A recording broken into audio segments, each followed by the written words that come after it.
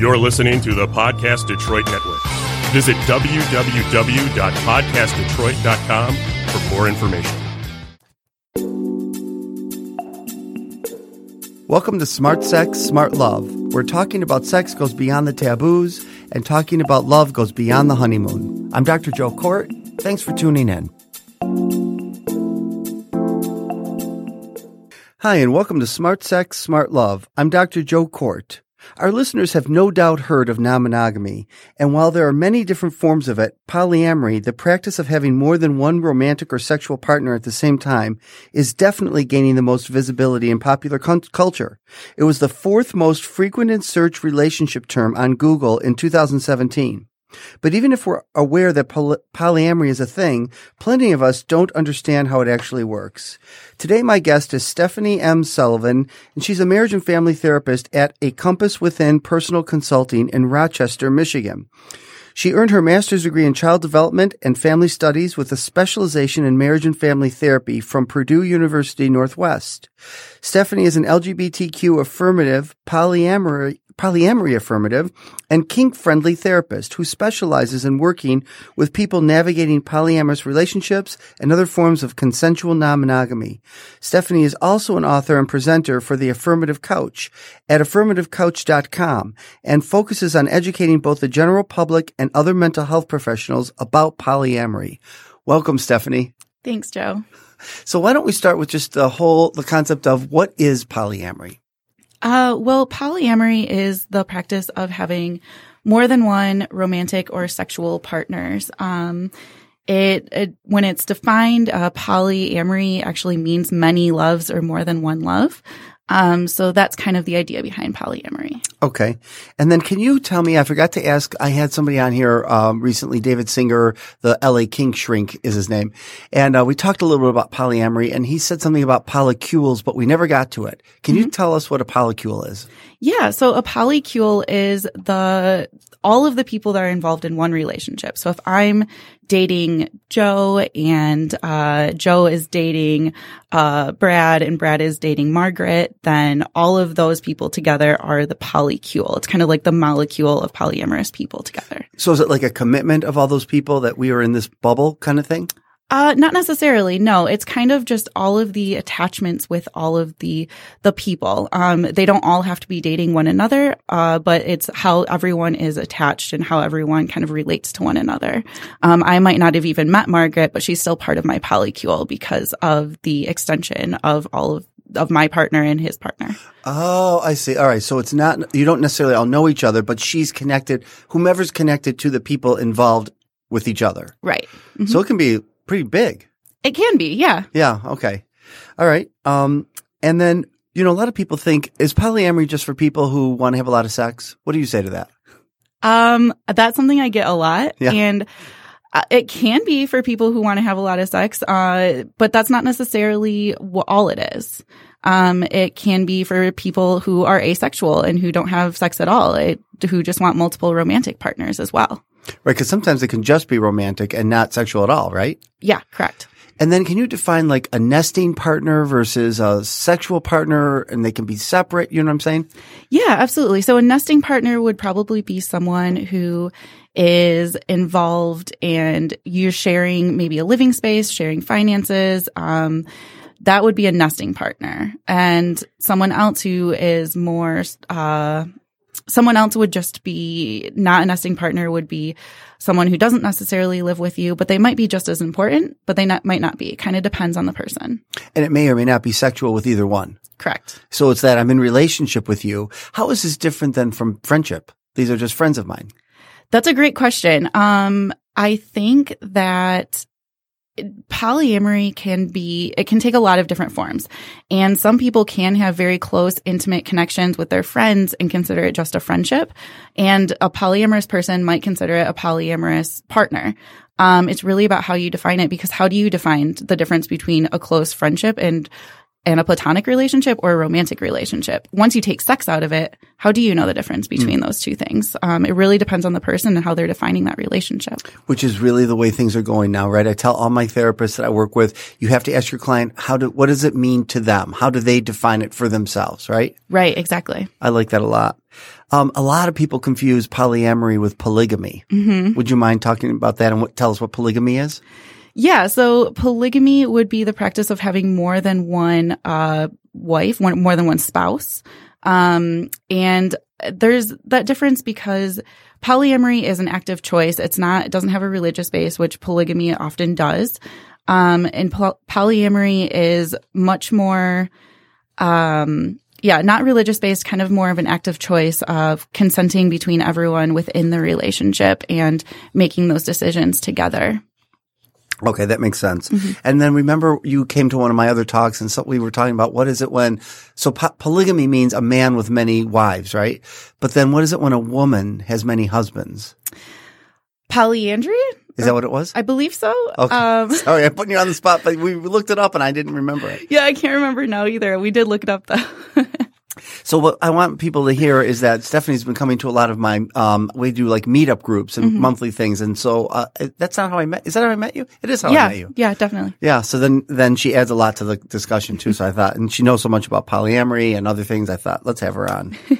All right. So then how does polyamory differ from swinging? And can you define swinging so listeners know what that is? Yeah. So swinging would be oftentimes it's a couple looking for another couple to swing with, switch partners, or maybe a couple looking for one person to have sex with both of them. The couple is primary in a swinging relationship. That couple comes first generally. In polyamory, it's not necessarily about one couple coming before the rest. There's a dynamic of polyamory and hierarchical polyamory where there is a primary couple and their relationship comes above any other partners.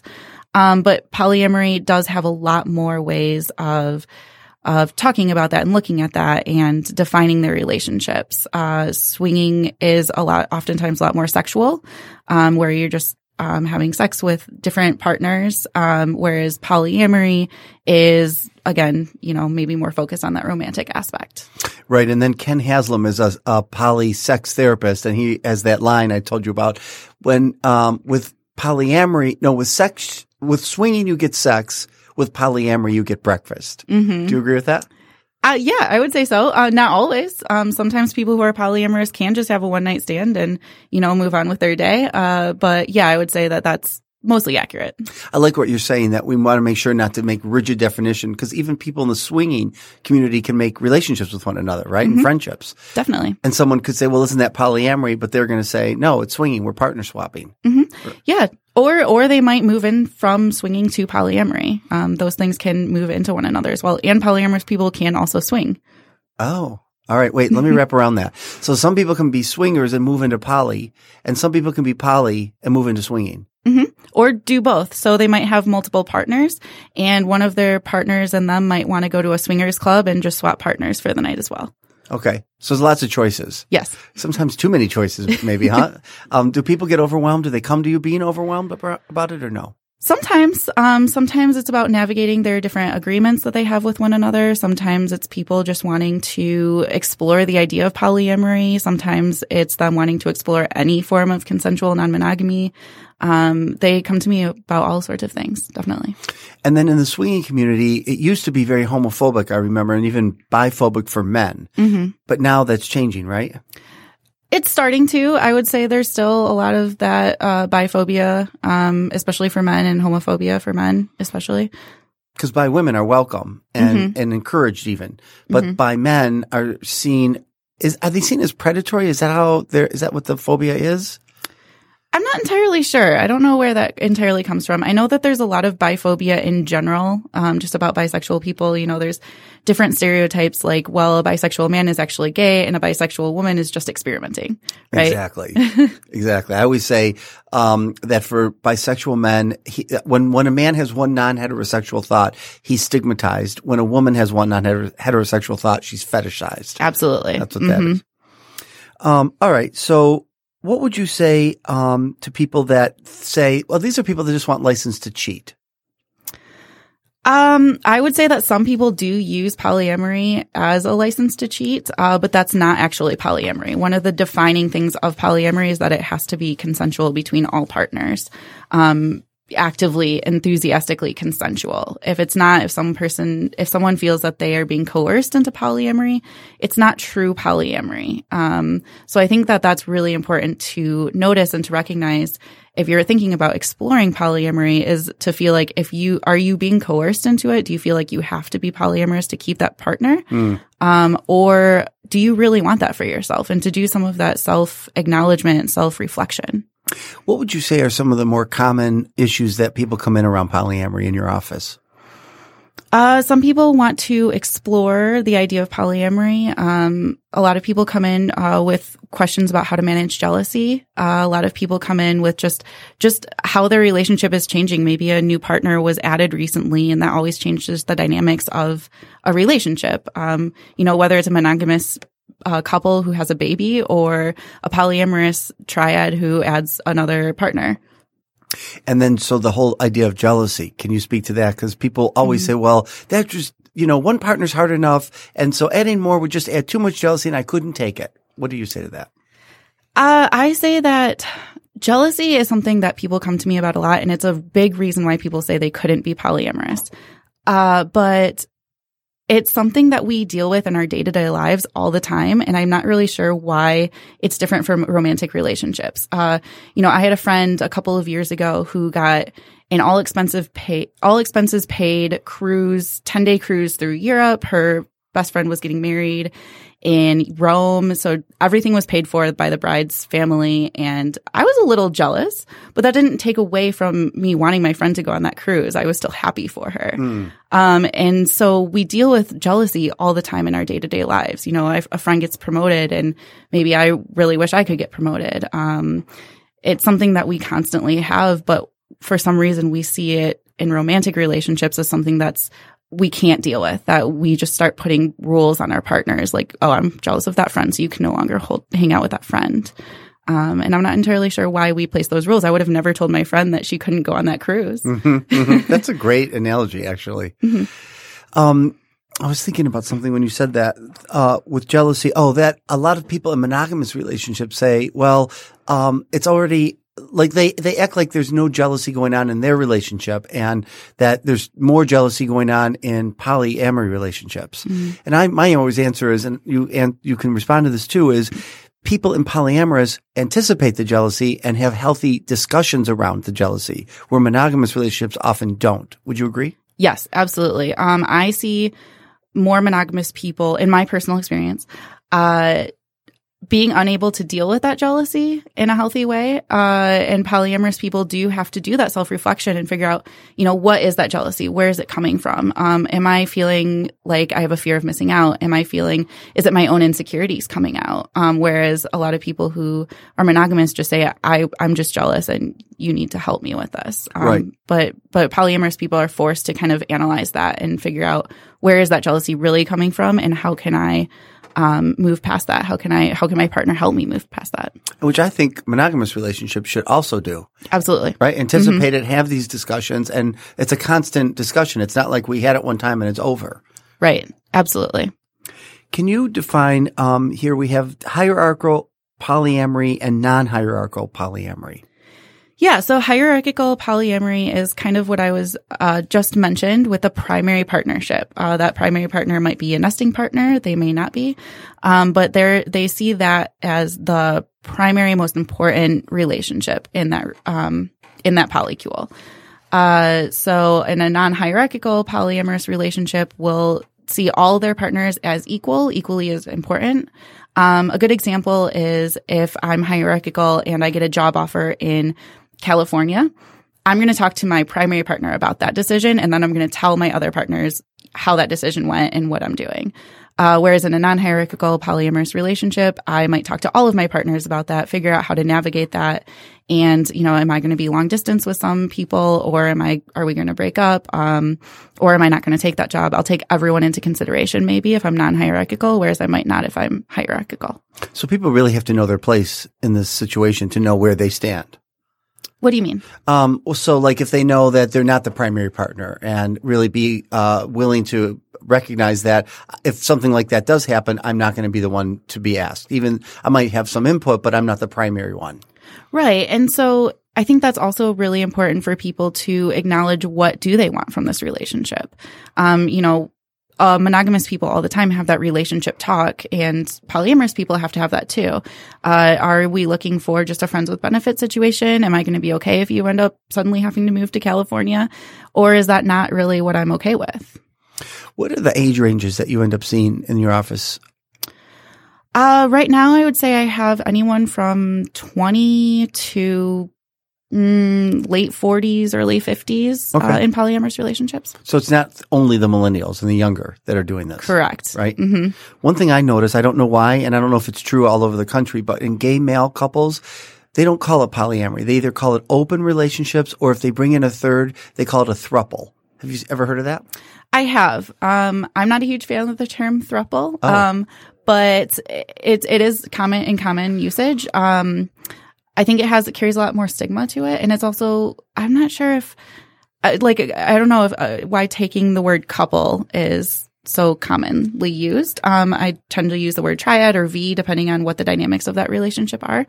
But yeah, an open relationship, I would say, is the umbrella term a lot of the times. Okay. Mm-hmm. Did you say triad or V? Yes. What's V? V is where there is one person who's dating two other people, and those two other people are not dating each other. The one person who's dating both of them would be the hinge partner in that situation. And so if you picture a V, each point of the V is one person. So each person is in relationship with the bottom of the V. Yes. Right? Mm-hmm. But not with each other. Yeah, they're not connected with each other. They're metamors. They might be, they might know each other. They might be friends, but they're not in a relationship with one another. Okay. I'm probably going to have to listen to this over again so I can understand this better, because it's a lot to think about for people, right? Yeah. There's a lot of terminology as well. Yeah. Mm-hmm. Now, everybody asks me when I talk about this is, what about the children? And you and I talked about that, and I hope that you would talk about, what about the children? The children are fine. To put it bluntly, one researcher, Elizabeth Sheff, she wrote a great book on polyamorous families with children, and polyamorous people are just like you and me, and there's a lot of stigma about people thinking that it's a kink or that they're having sex in front of the children, and that's just absolutely not true. There's one quote in her book that I absolutely love, and in which the kid was being interviewed. It was a teenager about their polyamorous relationship, and the teenager said, "Well, I have a lot more people to ask for money from." That's right. And I think that's great. Polyamorous children end up having just the same outcomes as people in monogamy. Yeah. Have you worked with some of these people that have been children of or have children? I work with people who have children. Yes. Okay. Mm-hmm.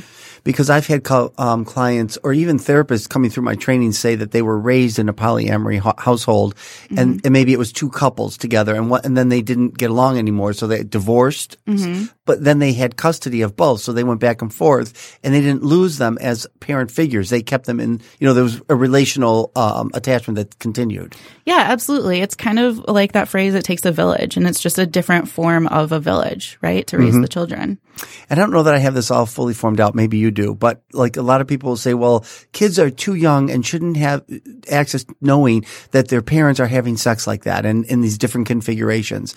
But I think to myself, now I want to hear your thoughts, but I think, first of all, kids know their parents are having sex. They don't like it. It's a ew factor and they want to get away from it. Mm-hmm. But they know. I always feel like people who get upset about this with poly are monoganormative, right? So that's what their issue is that the kid knows there's something going on that's not monogamous. What do you think? Yeah, I agree. That mononormativity definitely comes in. I think the children don't think about their parents having sex, just like with a monogamous couple. The children don't really consider it. They think, oh, I just have more people around me, more people to pick me up from school, whatever it is, more of a support system. It's not something the kids are necessarily focused on because they're not going to think of their monogamous parents as having sex. So they're not going to think of their polyamorous parents as having sex. Right. No, and they don't want to anyways. Exactly. Mm-hmm. And they ask age-appropriate questions, and you give them age-appropriate answers as you go on. Mm-hmm. Like I remember my sister's kids knew I'm gay and that I had a husband, and they started asking me as they got older, do you have sex? What kind of sex? Mm-hmm. What's going on in there? And I just basically said, none of that's your business. All you have to know is that Mike's your uncle. I love him. We have the same kind of relationship that your mother and father have, Yep, absolutely. Mm-hmm. Well, we had a better relationship than their mother and father had, actually. What else would you want to add to this conversation that I haven't asked so far? I'm not sure. I mean, I think the polyamorous community, a lot of questions that I get as well about the polyamorous community is how people manage time. And I think that time is a little bit different. And people consider the fact that you can't give all of your time to one person. That means that you can't be as committed to that one person. And I'm not sure how people are defining commitment, but I think that that's an important thing just to acknowledge because it's not necessarily about having to give all of your time to one person. It's more about the quality of time that you're getting with that one person. Mm-hmm. And it also takes a lot of the pressure off of an individual to be all of that thing. If I have a partner who loves baseball and I hate baseball, that partner can go with their other partner to that baseball game and I'll just have a bubble bath by myself at home or whatever, Right. So it takes the stress off and gives some more options. Absolutely. Right. Because we can't be everything to our partners. We're taught that we should be and we can be, but it's not true. Exactly. Polyamory offers alternatives to that. Yeah. Mm-hmm. Yeah. So what about a couple where they are monogamous, but now over time they've decided I want to be poly? How should they negotiate that, and how should that discussion go? I would say bringing it up would be the first step, and reading a book. There's lots of good books out there about polyamory. More Than Two, The Ethical Slut, The Smart Girl's Guide to Polyamory is one of my favorites. Definitely reading a book, kind of getting some information about it. I think a lot of people try to jump into a polyamorous relationship and aren't prepared for it. Starting out as, saying, I'm going to go out for the night. I'm not going out on a date, but I'm not telling you where I'm going and we're not going to be in contact. That's a great way to start because a lot of people try to go out on a date and then their partner is at home having a panic attack. Trying to get some of that differentiation for each of them is really important, reducing some of that codependency that monogamous couples tend to have. Right. And then maybe reminding themselves that we can open and close this as need be with each other so that it's a fluid exchange, right? Yeah, and going slowly. Opening and closing oftentimes can be a little bit problematic because it leads to a lot of maybe distrust of the process. Maybe once would be okay, but is going really, really slowly is really important. I think that would be more beneficial than opening and closing a relationship time and time again. That makes sense. Now, a lot of people also say, and sometimes I do see this, where they say, they're opening their relationship because it's on its way out. So they're trying to have a baby is going to make the relationship better. What do you say to that? That rarely works. I won't say it never works. But I think that your relationship has to be in a stable place in order to open up. Yeah, I love it. I have this couple that I'm working with right now, and I love them, and I love what they said. They said, we are in an open relationship and we're having lots of problems since we opened it. But it's not because we opened it. It's because as we opened it, it illuminated and highlighted the already existing problems we have. And I thought that was really astute and really discerning for her and her husband to be able to say something like that. Absolutely. And I think when people try to close up a relationship because they're having problems, they're not acknowledging the fact that this is just another transition in their lives. Just like when a monogamous couple has a baby, that's a transitional phase. You're going to have problems. You're going to have issues come up. And the same as when you're opening up into a polyamorous relationship. I was checked once in a presentation because I said when I worked with open relationships, if there was one that strayed or broke the contract or whatever, I would make them close the relationship and then have it go back open after we worked it through. And someone said, that's not fair to the partner who didn't cheat and stayed true to the contract. So what you're saying aligns with that. Yeah, absolutely. It's not fair to just close up and, leave those other partners hanging. Right. Well, thank you so much. How can people reach you after this podcast? You can find me in a couple different ways. You can find me on affirmativecouch.com. You can find me at acompasswithin.com, facebook.com/smsullivanmft. Yeah. It's been a pleasure having you on, and I hope we can do it again, and I hope you come to more of my meetup groups and add to the conversations we've been having. Thanks so much, Joe. It was a pleasure being on. Thanks, Stephanie. Thanks for listening to this episode of Smart Sex, Smart Love. I'm Dr. Joe Kort, and you can find me on joekort.com. That's JOEKORT.com. See you next time.